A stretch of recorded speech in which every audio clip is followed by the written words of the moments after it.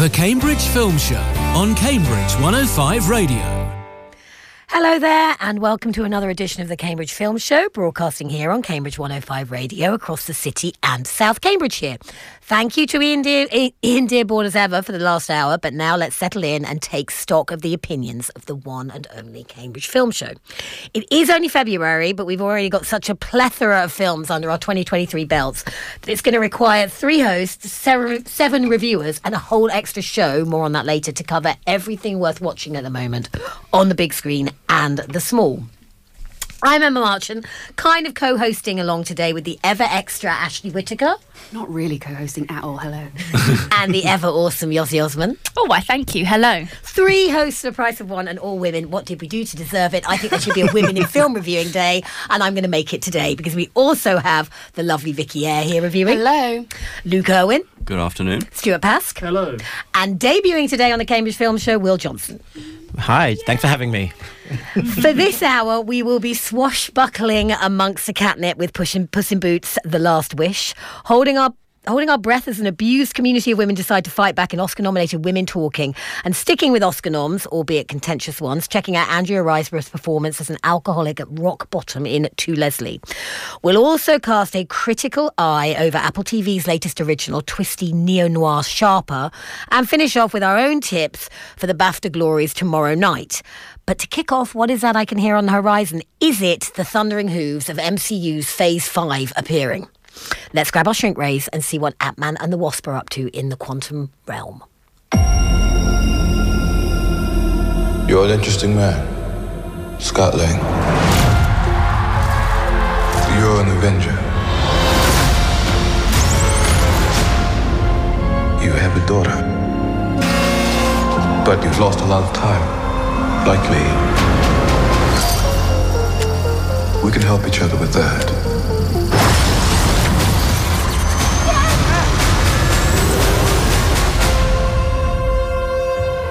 Who are you? I'm the man who can give you the one thing you want. What's that? Time. From the trailer for Ant-Man and the Wasp: Quantumania. The whole gang are back for this, Ant-Man's third adventure. Paul Rudd is playing Scott Lang, the titular hero, who, thanks to Hugh Pym, Michael Douglas's Pym particles, can shrink and grow at will. Along with Evangeline Lilly as Hugh's daughter Hope, or the Wasp, and Michelle Pfeiffer as his wife Janet Van Dyne, and this time in a bigger role, Catherine Newton as Scott's daughter Cassie. All 5 of our heroes are thrown into the quantum realm where they're going to meet all kinds of creatures and come up against the MCU's new big villain, Kang. Stuart, we always have to come to you first with Marvel. This one, to be honest, this came out yesterday and it hasn't had the best critical reviews as yet. But I know that you were extremely positive, so please tell us why the critics are wrong and why we should be rushing to see this. So this is where I posted quite happily on the social media coming out of the cinema yesterday that the critics are wrong and don't listen to them. But apparently in this capacity I'm a critic, so listen to me.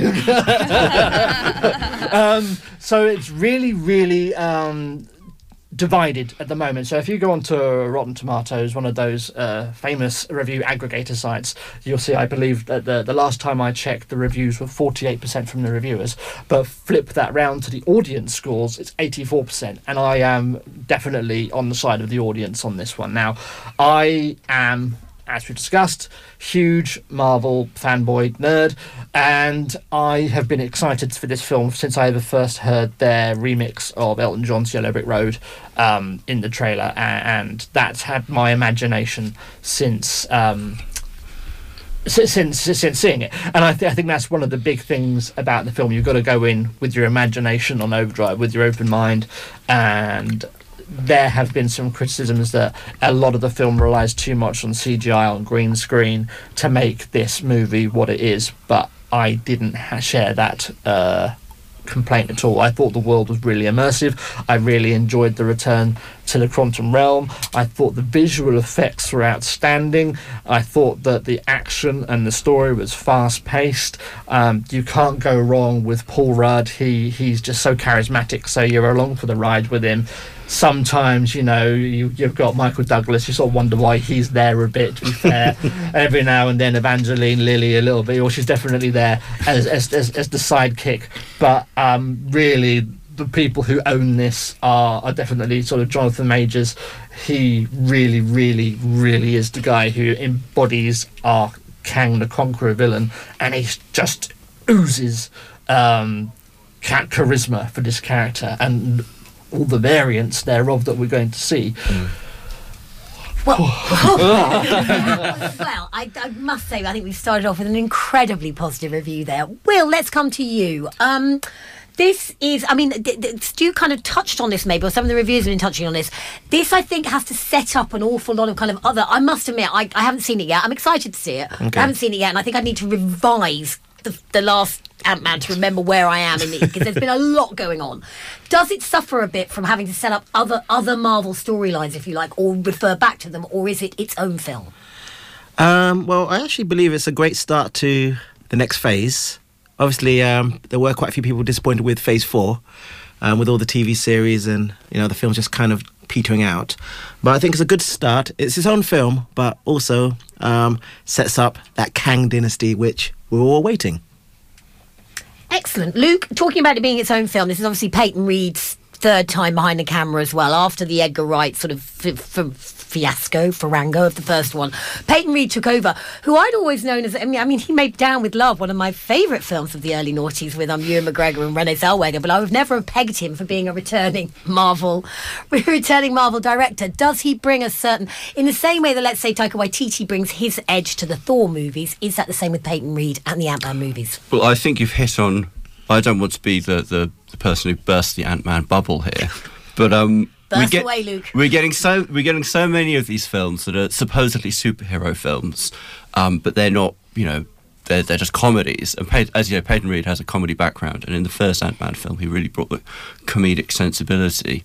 But by this film, we're not watching Ant-Man here. We're watching Honey, I Shrunk the Star Wars universe. We've lost so much of the charm of the low key, Ant-Man universe, when in the first film he's just in San Francisco. So much of the joy of the film is these everyday objects being shrunk or being made larger. I think there's a bit in the first film where he's chasing around a vinyl record, and there's another film where he's very large and he's using a flatbed truck as a skateboard. And by this film, I mean, the visuals here are terrific. I think it's very easy to overlook how difficult it is to make a CG universe like this. But it's not Ant-Man. It's a comedy little world plastered in a flimsy CG background. Okay, so Luke wanted more Ant-Man. Yossi, you were, as we know, a lockdown convert to Marvel, having not watched anything you do. So now you are, you are thoroughly immersed in this universe. Yeah. And I believe you were pretty excited about Jonathan Majors as well, being a big fan. So how was it for you? I think I'm a bit of mixed on it between all the views that we've had today. I think it depends what you want to go in to watch this film for. If you want this to be a singular Ant-Man film, you might be disappointed. But if you want to see what's going to happen with Phase 5, this film is very much a plot device to set up what's going to happen with Kang. And for me, that was great, because as you mentioned, I'm a huge fan of Jonathan Majors. I'm really happy to see him getting that coin in a big Marvel film. And I think he's absolutely brilliant. In terms of the story, I think it could have been tightened up a little bit. I think that there was a lot of building up to Kang. They could have shaved off about 20 minutes to half an hour. And actually the end act, where you get into the kind of typical let's have a fight style Marvel, it didn't cut the mustard quite for me. There were a few moments that I found quite contrived, particularly with Scott Lang and Cassie's relationship. So it could have been a lot tighter. That being said, I think the reviews that I've seen are a bit too negative. It kept me hooked for 2 hours, and it's nice. I will make the point, it is nice to go in a full cinema for a film. And if there's one thing these Marvel films are doing, it's bringing people into cinemas. That and yeah, amen to that for sure. Okay, I'm getting a feeling now, Stuart. There is obviously the MCU Phase 5, and correct me if I'm wrong, is going to be an awful lot, I presume, of kind of quantum mania and multiverses and different versions of people at all. I got hopelessly confused, I must admit, during Loki and that kind of thing. I do watch all of these things, but I'm not always on board with it. is this the beginning of this? Is this going to confuse us more if you are not sort of committed? A committed Marvel head, if you like, and you're not committed to making sure you see everything and keep up with everything and follow the YouTubers afterwards to make sure you're picking up on all the Easter eggs. Is it still clear cut in the days like Iron Man used to be? I think this is an area where I do have a degree of sympathy for what some of the reviewers are saying, and I think a lot of the reviewers feel compelled to grade it as a standalone film, and I don't think that entirely works all of the time with the Marvel films at the moment. I think you do have to go away and invest a little bit in the homework to get the full packet as well. Like if I went and watched Ant-Man without having understood all the other preambles from Loki and everything else that's going on at the moment in the build-up to Phase 5, maybe I'd come out a little bit sort of with more questions than answers. But I think it's definitely worth reviewing the backlog. Yeah, definitely at least watch Loki Season 1. Season 2 is already in production. So that will also build upon what we've seen in Quantumania. And I think, I'm excited for it. Okay, and one last question. I've seen mixed reviews actually on the world, on the CGI world here, or I've heard mixed reviews and read mixed reviews. What would the general consensus be here? Because obviously a large part of this film is them in this world where the imagination knows no bounds, if you like. What they can come across, it's out of this world, literally. How did that work for you? Anyone can chime in. Well, I actually thought it's like a family adventure where they were pushing the boundaries of limitation. But at the beginning, I actually felt like watching Journey to the Centre of the Earth. Does anyone remember that film? Yes. Yeah, so it just felt like that. It was that kind of world. But overall, I think it worked. It may have been quirky in places, but overall, I think it did it for me. Good. I sort of disagree. I wanted to see more of the world. You know, when they first get into the quantum realm, they talk about how this is bigger than anything we know. There's this huge universe, worlds within worlds, and I didn't really get that from what I saw on the screen. I also think, I'm not going to make any spoilers, but some of the effects, particularly for a certain character, actually just made me laugh. They looked quite silly. So I guess I'm a little bit more on the negative side, but it didn't totally destroy the experience for me. I know exactly which character you're referring to. This is always the problem with these Marvel films. Like, is it this incredibly huge scale, dramatic story with these incredible visuals, or is it silly? And at times there's a real clash between what we're being told is supposedly happening in the story and then romping around with like these giant amoebas flying around in space and buildings that are sentient. I mean, it's superb imagination, but it feels like we're I am yet to be convinced that the latter Marvel phases are going to hit those beats as well as they, when everything finished up with Avengers Endgame, in those, I think the cast that they had, the actors they had, they could hit those beats between poignancy and comedy so well. And I'm yet to be convinced by one of the new ones that we're quite going to be there. And I was just going to say, I am starting to wonder, with the rate that they are pushing out Marvel films and TV series, if they're doing that to the detriment of the quality of the storytelling of some of these films. And there's nothing in the last few films that has wowed me, but I still have hope. Agreed. Well, Guardians of the Galaxy, I think, is the next. Am I right in saying that? Guardians of the Galaxy 3 is the next one that comes out May the 5th? Sounds right, yes. Yeah. So which will be the last of that particular tranche of movies as well. So we'll see where that goes. Yeah. Right. Well, I think, though, as Yossi pointed out, it's great to see full cinemas, and this is definitely a film you should be going to see on a big screen. It's on at all the Cambridge cinemas, including the IMAX, and it is a certificate 12A. Right, let's move on to some feline activities. I am Puss in Boots. Holy frijoles. Hey, Giant! You want to see something cool? Gracias, the legend will never die. Puss in Boots, you died. I have 9 lives. And how many times have you died already? No. Puss in Boots doesn't need a spotter. Watch. Watch. A cat always lands on his... Right, there was a little touch of the trailer for Puss in Boots, The Last Wish, our return to the Shrek universe. We didn't even have time to cover this on the last show, and it's actually been around, it's been out now for over 2 weeks, but it's still packing them in at the multiplexes. I just dropped my 12-year-old off with his friends to go and see it. He hasn't seen it yet, and came to these shores incredibly well reviewed after a really strong showing in the States. Antonio Banderas is back as Puss in Boots. This time he has, with his crazy lifestyle, used up 8 of his 9 lives. So he is not only being pursued by death, but there is also Jack Horner, who's been thrown into play. Kitty Softballs is back. And there is a new, delightfully voiced little pal called Perito by Harvey Guillen from What We Do in the Shadows. Vicky, I'm going to start with you. Yeah. Like I just said, this is obviously, it's a family film. Yeah. It's part of the Shrek universe. It came very, very well reviewed. Does it deserve those plaudits? Well, I absolutely would not have gone to watch this had I not have seen all the hype about it online. I enjoyed the Shrek films, who wouldn't? But I didn't watch the first Puss in Boots. I think this is the sequel to it. And until I saw all these 5 stars getting shot around, I had no idea what I was walking into. And it is incredibly delightful. It absolutely deserves everything, all the round of applause it's getting. The main thing is that it's on the track to kind of beat the ratings that Avatar 2 was getting just a few months ago. And because of that, I'm so proud of it in ways. It is wholesome. It has this incredible animation style. It definitely differs from the first kind of DreamWorks animation style we're used to.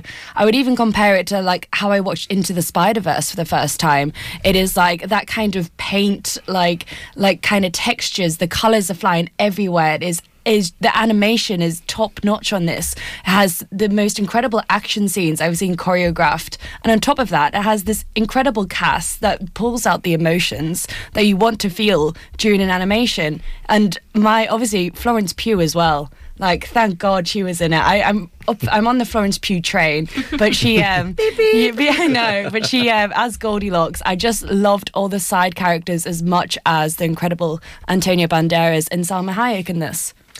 Wonderful. Stuart? So I have to agree in terms of the animation and some of the choices they've made in this film, in terms of how the visuals have come across. I love the fact that there's an entire fight scene with a giant, which is basically almost like a scene-for-scene remake from the anime from Attack on Titan, and I really, really enjoyed that, and that really stood out for me. It's like, where have I seen this before? Oh, it's a tribute to Attack on Titan. Fantastic. Love it. More of this, please.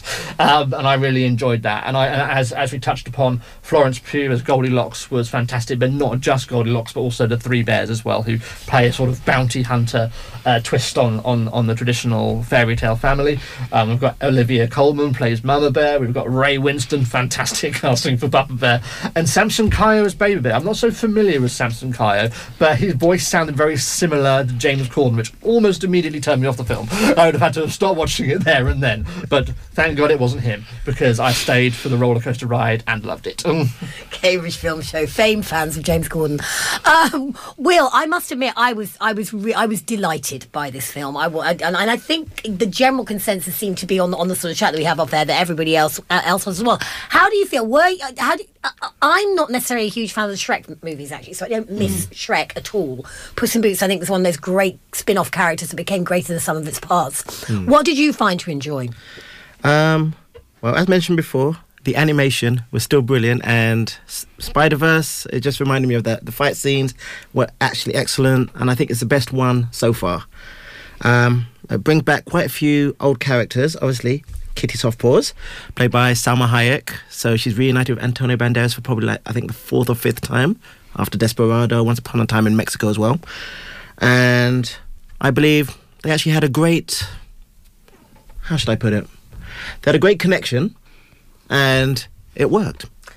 Marvellous. Yossi, there's again, the reviews say this is, like I said, it's a family film, but also it comes with the idea of fear of death, where, the aging, what choices we've made with our lives, and where we should end up thus in our life, if you like. And that obviously speaks to the heartbeat of a much more mature audience. Did it hit the emotional buttons for you, or was it just a romp? No, it did hit the emotional buttons. And I was a bit like Vicky. I didn't really think much of it before I watched it. And I ended up loving it. I couldn't believe it. I was like, wow, Puss in Boots has got me thinking about mortality? What is going on? And it actually brought back the charm for me, I think, of the earlier Shrek Cinematic Universe films, in that this is for kids, but also very, very much for adults. And it had things that work for both kinds of audiences. It had great pop culture jokes. I absolutely loved Harvey Guillen as Perito. I thought absolutely adorable character. Brought me to tears at one point. I know it's very easy to bring me to tears. Fine. Animated films and Yossi and tears. Yeah, you and me the same. I mean, it was really good fun for all, anyone watching it, and I'd really recommend it. Yeah, I think as well, let's not underestimate, because we often talk about this on this show. It has a delightfully brisk running time of about an hour and 40 minutes.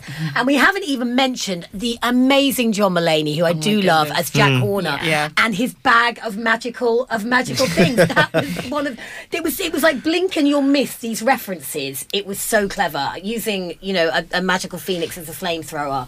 I was really quite taken aback by the inventiveness. And also, Vicky, I was going to say that there are two baddies in this. I've just mentioned Jack Mulaney, who plays this awesomely animated Jack Horner as a sort of huge giant.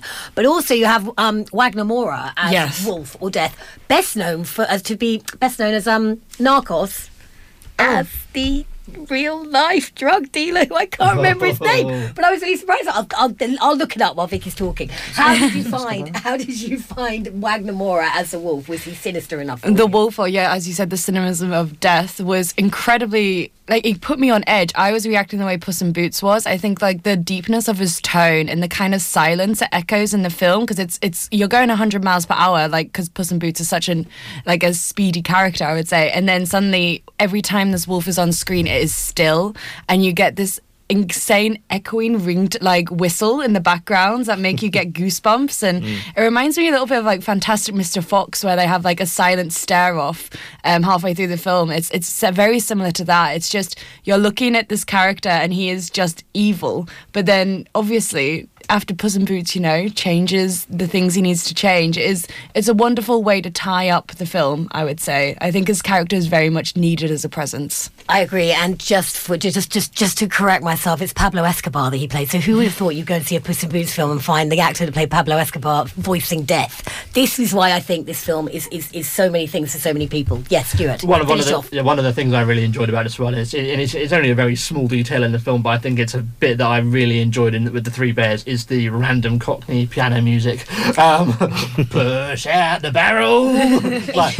This film is targeted American audiences. I would have loved to have seen the Americans being baffled by that.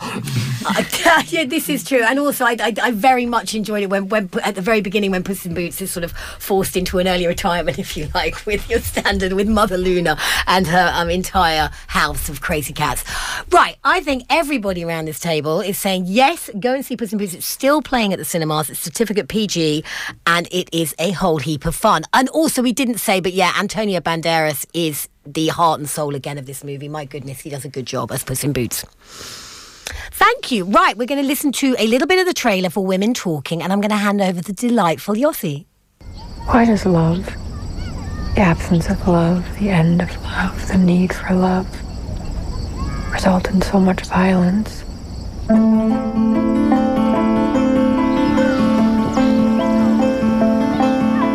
It was all waiting to happen before it happened. You could look back and follow the breadcrumbs along the path that led to violence. When we looked back, it had been everywhere. It is a part of our faith to forgive. We would be forced to leave the colonies if we do not forgive these men. Directed by Sarah Polley, that was the trailer for Women Talking, which is based on the novel by Miriam Tews. It stars Jessie Buckley, Rooney Mara, Claire Foy, Frances McDormand, among others. Now, this story follows a group of women from an isolated religious colony who discover a horrible secret about sexual abuse committed by the men in the colony.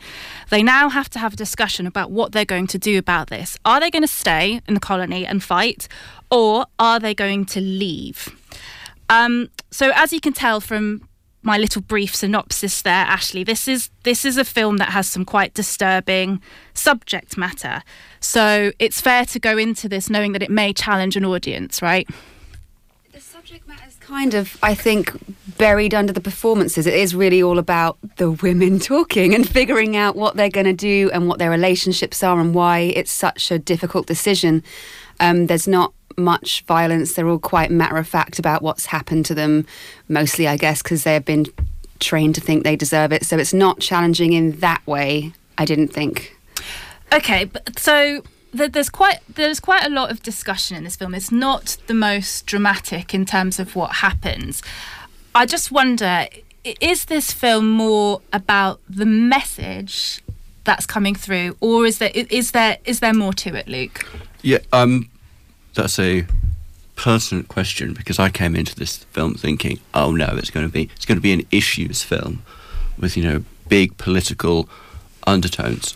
And I think the film strikes this seemingly impossible tightrope of both being political in its nature. I mean, the political undertones couldn't be more easy to interpret. We have a bunch of women in a barn talking about the abuse that men do to them, and discussing, not just talking about the issues and the power that you can have by sharing what's happened to you.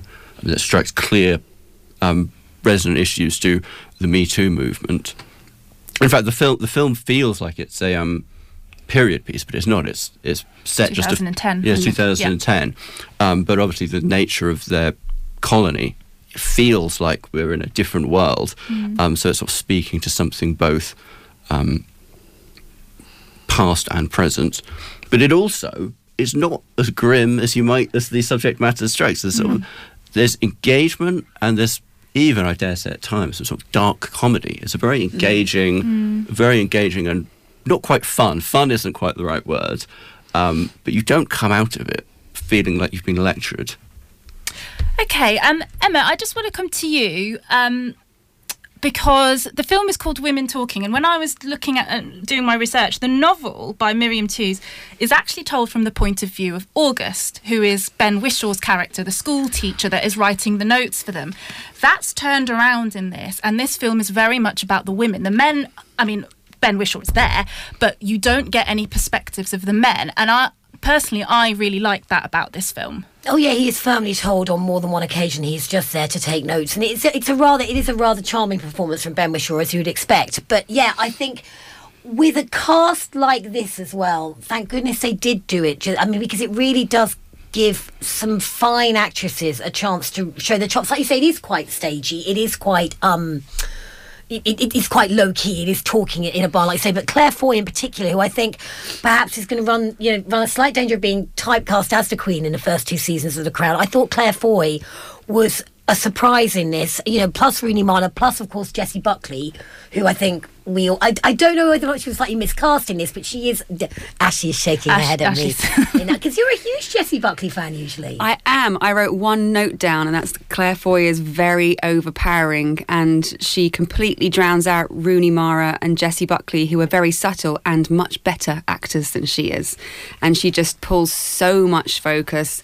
I know that's partially to do with her character. She's shouting, she's the angry one. There's lots of changes of mind and heart in this, which I really liked. Everyone goes on a bit of a journey making their decision, but she just kind of clatters into every scene she's in, and you're trying to listen carefully to others. Claire Foy? Yeah. I didn't get that from Claire Foy's performance. No, Emma? No, I didn't. I thought she was I also great, don't like her.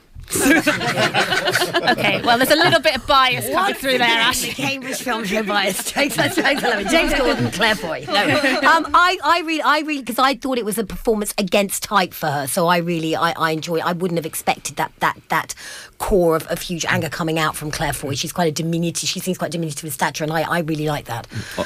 I also completely agree. I think that it's interesting that you have the three central female performances, even though it is an ensemble and everybody does get their moment. But to have 3 different reactions to what's happening. So you have Rooney Mara, who's more quiet and contemplative, and then you have Jessie Buckley, who's sort of resigned and pessimistic, and then you have Claire Foy, who's angry. I feel like you get 3 different perspectives on how one might react to this. And actually, that's something that I think is to the strength of the film here. You know, there's a choice here. You either stay and fight, or you leave. And they all have different opinions, and there are a lot of things that come into play. So it's not an easy choice for them to make. And to have that discussion, you need some sensitivity in the filmmaking, which I believe Sarah Polley brought to this. This is turning the tables a little bit because we're on a co-hosting ride this week. How do we feel about the fact that this has been nominated for a Best Oscar Picture, but Sarah Polley, who is such a good director, I think, and from being such a fine actress, has not been nominated for a Best Director Oscar? Does that not seem a little bit? She's a girl, so she's not allowed to be. You know what I think about that. I wanted to flag that up. This is a wonderful film about women, made by a really talented woman, and I feel like maybe they sort of they kind of throw out a Best Picture nom because they feel that they should do, maybe. But I'm not saying they shouldn't do, because it's a great film, but I'm saying that, really, why is it such a good film? Because the eye behind the camera was so good. Well, that's the whole point. And I think Sarah Polley, anyone can come in on this, but she takes such subject matter and makes it such an engaging view while being sensitive to the issues at hand. Yeah. I didn't realise that she directed a film I loved from a good 10 years ago called Take This Waltz. And it's completely took me by surprise. I thought it was going to be a nice romantic film, and it's a really lovely, subtle look at the reasons we break up with people and why we're in romantic relationships and whether certain people should or shouldn't be. And it was just one of the best films, and it always sticks out to me all these years later.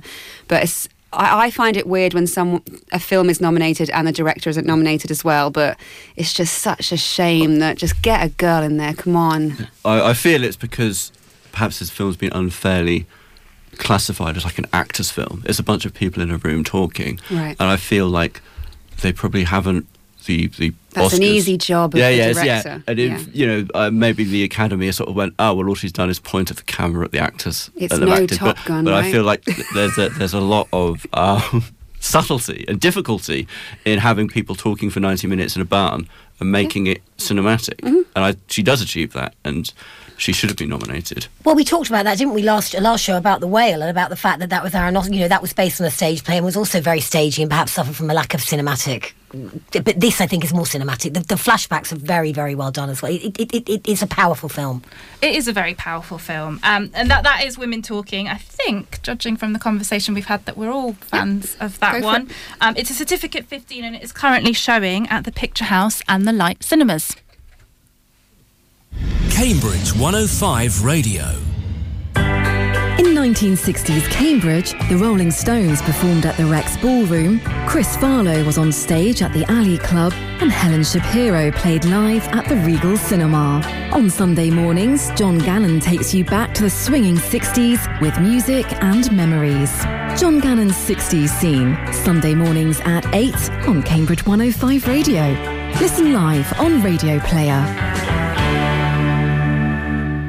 Nick Wombs Professional Painting and Decorating Services is your local award-winning decorating business with a great reputation. Our professional and friendly team can cover all aspects of decorating for domestic, commercial and industrial properties. So whether it's a bedroom makeover or an entire office block that needs repainting, we'll get the job done on budget and on time. Check us out on Facebook or Instagram at Nick Wombs Professional Painting and Decorating Services to see pictures of our work. Or call us today on 07794 516 291. Cambridge 105 Radio. Right, you are listening to the Cambridge Film Show on Cambridge 105 Radio. We're slightly over halfway through, but we've still got to chat about Andrea Riseborough's Oscar-nominated performance in To Leslie, and also much preview chat about the BAFTAs to see where we think they're going to end up. But first of all, let's take a trip into the upper echelons of Manhattan society. Sir, the police are here. Police? Can we talk about this? I'm going to pay you for your time. Stop. He's not a cop. This is what my son does. He plays these games. All that work for $1,000. If you're going to steal a lot.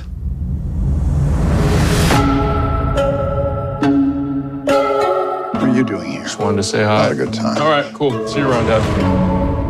I always assumed my son would inherit all this. He doesn't have the fortitude. He's weak.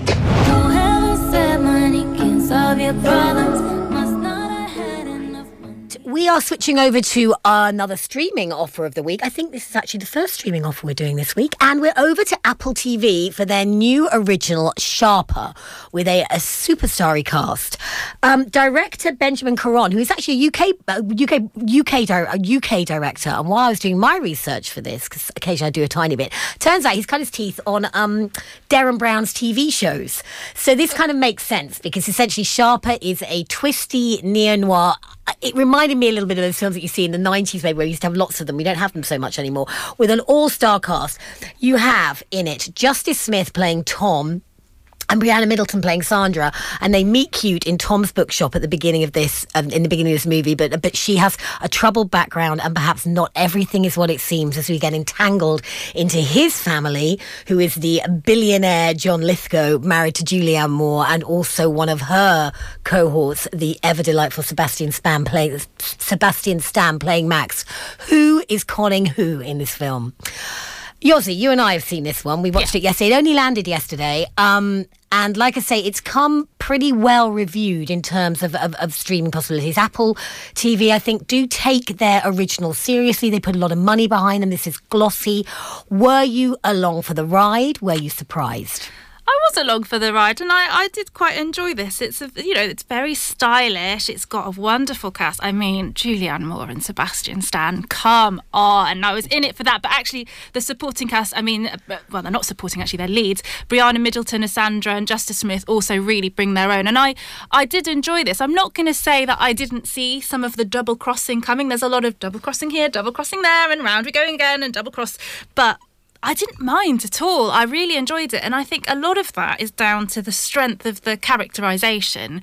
The film is told in different chapters, and each chapter comes from the perspective of one of the characters, and I really liked that as a way of telling the story. So yeah, it worked for me. Yeah, I agree. It's also, obviously, you benefit a bit like, let's say, shows as well, a bit like, say, The Undoing that's been massive recent hit. You know, you get this delightful kind of Manhattan interior port as well as you get glorious New York. Interior's a little bit like when we're watching Tar, but I would thoroughly agree. I think it's slick is the word I would use for this. We haven't got any other streamers this week, but my goodness, we talk a lot about streaming, and often Netflix, as probably the most subscribed streaming service, their movies tend to get the most publicity when they're bringing streaming out, whereas this kind of slipped a bit under the radar, I would say. I wasn't really aware of it until about 2 days ago, and suddenly there it was, ready to watch on Apple TV. I think it looks good. I think you're right. I think the writing, and I also think the script is pretty peppy, and it's well written for the characters. I mean, there's a scene where Julianne Moore is crying and no one cries like Julianne Moore. I mean, I was like, whoever is right, I think whoever's written this has really thought about the people that they've got in it and has written to suit them. So, and nobody is having to be forced to play against type. And I think this kind of film is very difficult to write, actually, where you've got this kind of thriller about cons and there are twists and turns and it kind of keeps you on your toes until the end. I think that's quite difficult to get away with, and because of the strength of the storytelling and because you had these sort of really fleshed out characters that you could feel different sympathies for, they've all got their different motivations, I think that made it really strong. And when it did get to the ending, and obviously I'm not going to spoil the ending, but I was quite happy with that resolution and I thought it worked well. Oh, I agree, and you're right. I think you can kind of see it coming, but at the same time, you're not angry at it. You're not angry at the film at all for knowing where this is going to end up, because the fun is in how it gets there, not necessarily where it's going. If you see what I mean. And also, obviously, you have a scene of Sebastian Stan and Julianne Moore dancing in a bar, which is worth the price of a probably 3 months trial of Apple TV all by itself. I mean, the more dancing I see Sebastian Stan do, the better my life is. But it's nice to see Apple TV coming with these films. As you say, Apple TV kind of go under the radar with their picks, apart from something like Coda, which obviously won Best Picture, was it last year? Yeah, last year. Or the year before. Quite a lot of their films, you don't really notice them. But this one, I think it was quite refreshing and better than some of the more recent streamers I have seen. Well, it made me think, what was that? Was it Netflix, was it The Girl in the Window, the one with Juliet, that really was horrendous? Vicky is nodding and confirming I'm correct. The one with Amy Adams. And it sort of has that feel about it, because that was also a twisty whodunit, what's going on. But this was literally echelons above it. And I just think it is a really, really good watch. It's a fun watch, but it's very well done. It reminded me of films like, say, Grifters with Angelica Houston and John Cusack back in the 90s and the early noughties. And we don't seem to make them anymore. It's just a classic sort of B-movie. It's great. It's a really, really good piece of entertainment. It's a certificate 15 and it's available to stream on Apple TV right now. So we're going to turn to our last film of the day, of the show, which is To Leslie. Leslie, how does it feel to win such a life-changing sum of money? Oh, well, I feel a hell of a lot better than yesterday. What do you plan to do with 190,000 smackaroos? I don't know, maybe buy a house, buy something nice for my boy, just have a better life. Save my soul, ran through the night, lost in the woods. I won't be a good mama again.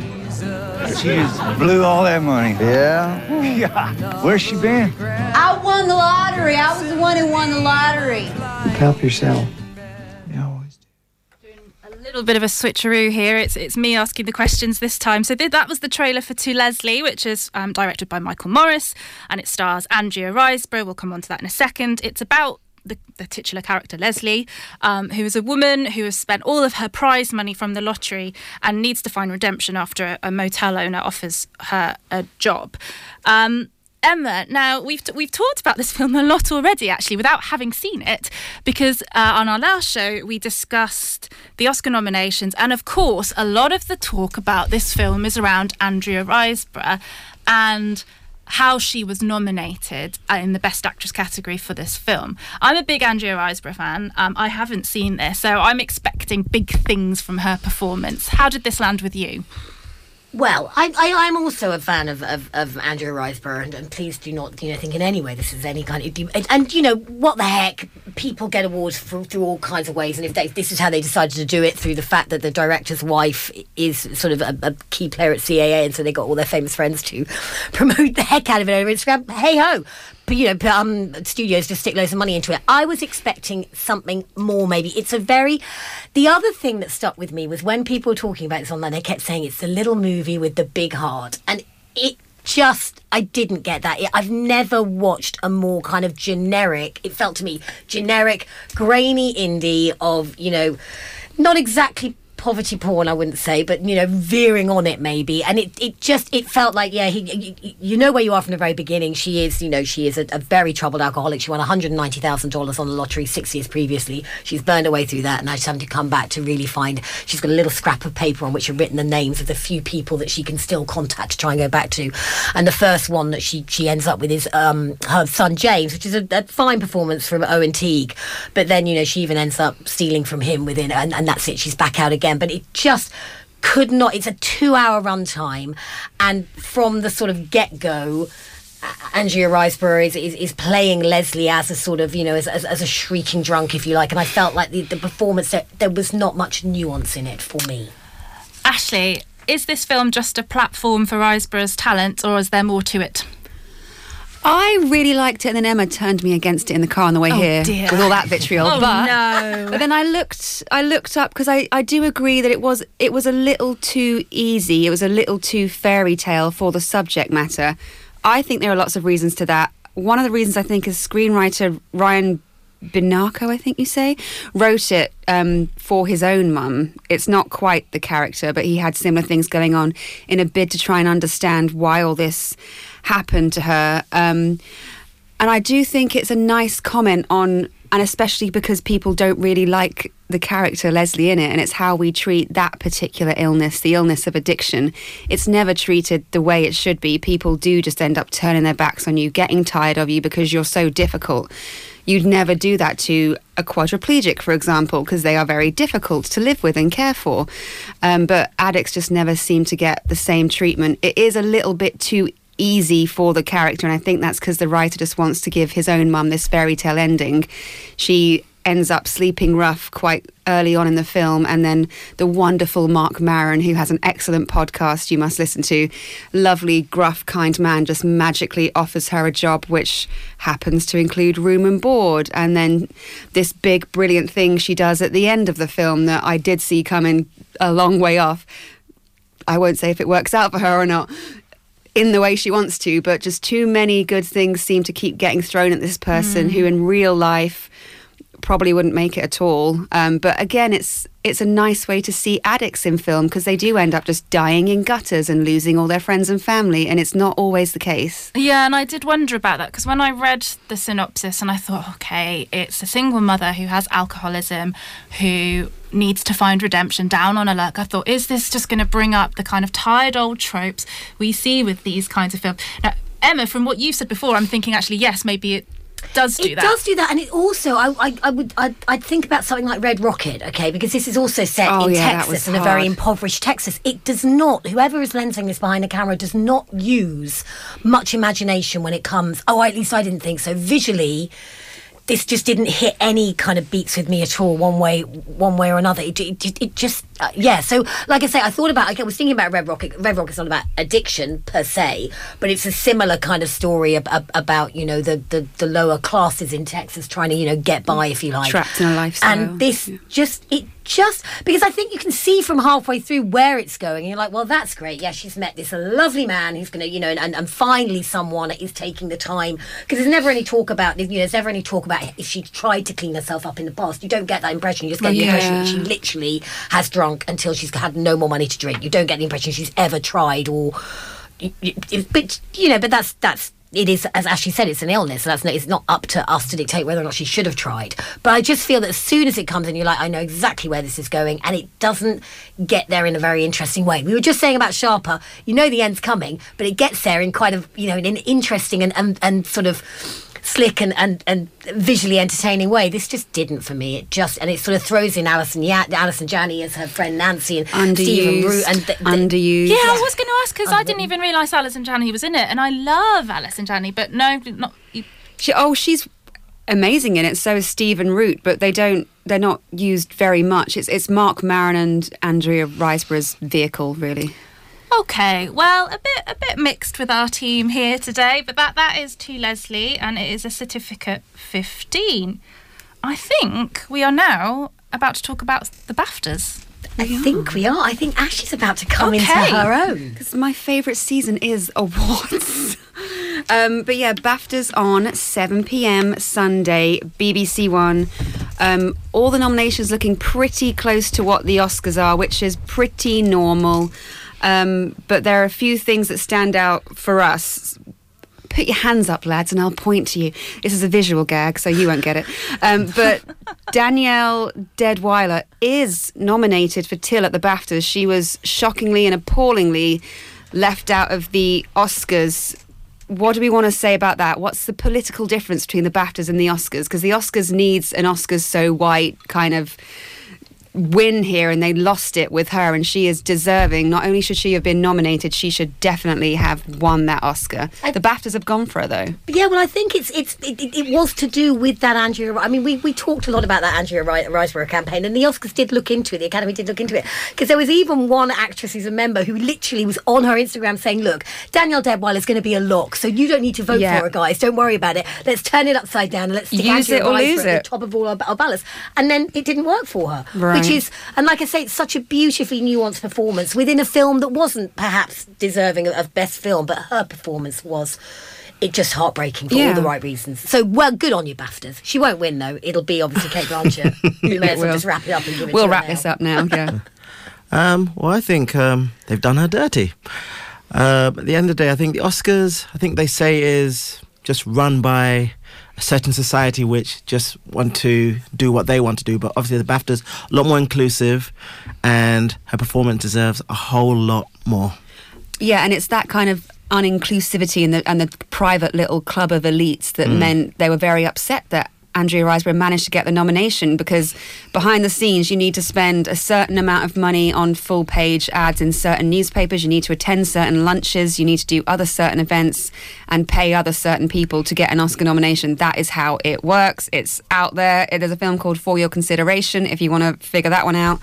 The BAFTAs has a slightly better voting panel, don't they? Well, and also, like you say, Will, we're more inclusive, I think, in the BAFTAs in the fact that we have, like, outstanding British film and we have rising stars. So, you know, the rising star... I'm going to talk about the rising category. star. Oh, I'm very pleased to hear that.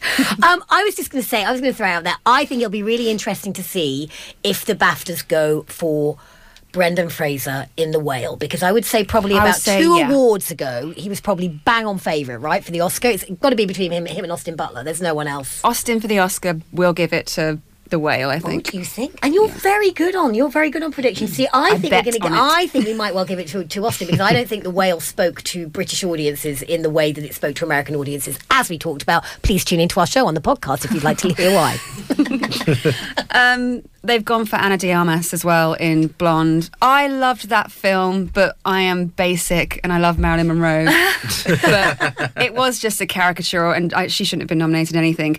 However, another little thing I liked that popped up, Darren McCormack is up for Best Leading Man in Good Luck Leo Grand, and he's one of the UK's big rising stars. I was very pleased to see him up. Yeah, and I wanted to flag that with the BAFTAs you do get, as I think Emma mentioned, you do showcase British film, and I really enjoyed Good Luck to You, Leo Grande. I thought that was a really nice surprise. No, you're wrong about that. I'm not wrong. I'm not wrong.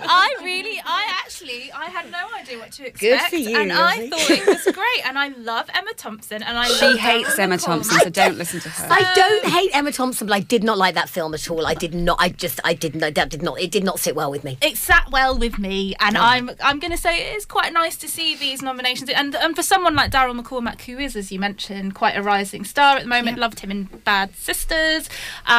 It's refreshing to see that. And there are other films like, I think, All Quiet to the Western Front, which I think had the most nominations. Yes, it did, and it's a spectacular That's up for Best film. Everything, which is doing really well, and we'll probably get some great attention here. Yeah.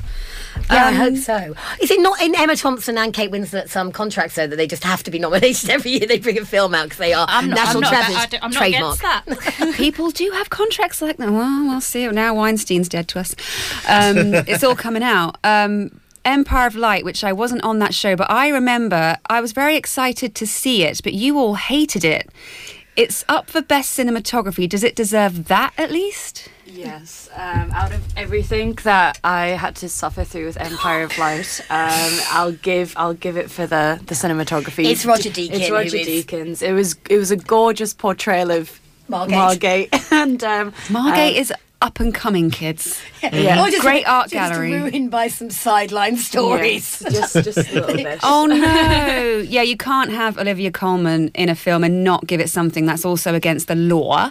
And then on to the Rising Star, which is a brilliant category. I don't think Darren McCormack's going to get his leading man, but he's up for Rising Star, along with Naomi Ackie, who played Whitney Houston this year, and Emma Mackey off Sex Education. But not just Emma Mackey, Amy Lee Wood, and she's the important one here. She has just started in Cabaret in the West End. You know, in the West End. You know the cabaret that started off with Eddie Redmayne. That's my friend Frecker's show. Jessie Buckley. I believe Amy Lee Wood's just taken over one of the leads. She directed it. No, Amy Lee Wood is obviously Sex Education is such a popular show on Netflix, and you know Emma Mackey's she's left, she's doing her own thing right now on Netflix. She recently did Eiffel, a few films coming out, but Amy Lee Wood is the treasure of that show, and she is an adorable person. I love her. I'm very excited for what she has to come, so I think in my perspective, Rising Star, and she's the poster title for this as well. You click on that category, she is the picture of it.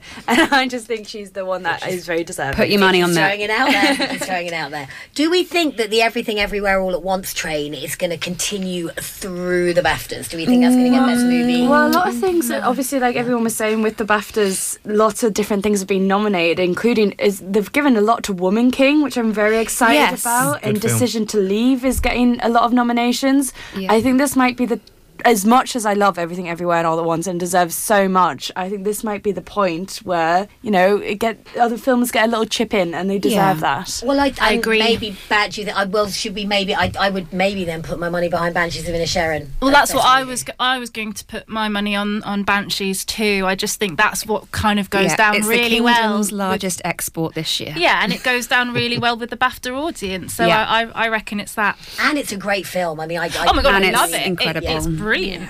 It is. So I think, who's hosting it, Ash? Oh, I didn't get that It's far. Alison Hammond and Richard E. Grant. Yes. Oh, yay! What a combo, though. What I mean, who would have combo. thought? It could be like the days of when Sam Fox and Mick Fleetwood did the Brits. Not really, I'm sure. Or it's it very good. could be like when Franco and Hathaway crashed the Oscars into the side of a bus. It was bad. I'm gonna ask one last question. I'm gonna ask this one to Stu. Stu, what are you putting your money on for animated film? I think it's really impressive that Marcel the Shell's shoes on is getting all these Winner. nominations for animation, Winner. because there was a lot of contention around whether or not it would even qualify in some awards for animation, because it's Stop motion. It's stop motion, but it's also the mixture of live action. So they had to go through a lot of checks, I think, at least for the Oscar nom. Was it a nomination for an Oscar as well? It's got one Oscar nomination, I guess it's that. And I think that was when they had to go through, they had to like really pick through it and say, well, is it at least 75% animated? And is the live action elements, is that limited on the screen, etc., etc. So I think that's a really interesting choice in that regard, technically. But by the same token, I see that here we don't have an animated film, Puss in Boots, like we did with the Oscars for the BAFTAs, which is a shame, because it is great. We do. Oh, no, we do, sorry. It's the list in front of me, I can't Marcel, read. Pinocchio and Turning Red. Oh, so everything out there, Puss in Boots, give it that. There we go, done. Well, it's going to take a long time for everyone to say bye because there are 8,000 people in this room. We're going to go and record another show right now. We're not sure if or when it's going to go out live, but it will be up on our podcast to shove in all the other films because it's award season. I can tell you what's Emma, run it down. Streaming rom-com, somebody that I used to know, and Your Place or Mine, Marcel the Shell with Shoes On, delight, Knock at the Cabin, M. Night Shyamalan, Bing Bong's new one. And that's really naughty of me. I'm so sorry. I can't never Shyamalan. M. Night what? Yeah, thanks. Shyamalan. And also Magic Mike 3. So thanks to everybody for listening, and we'll end up with a tiny bit of Goodbye Yellow Brick Road, just especially for Stu, and see you all soon. Thank you very much. Bye. Bye. See you later. 105. Cambridge 105 Radio.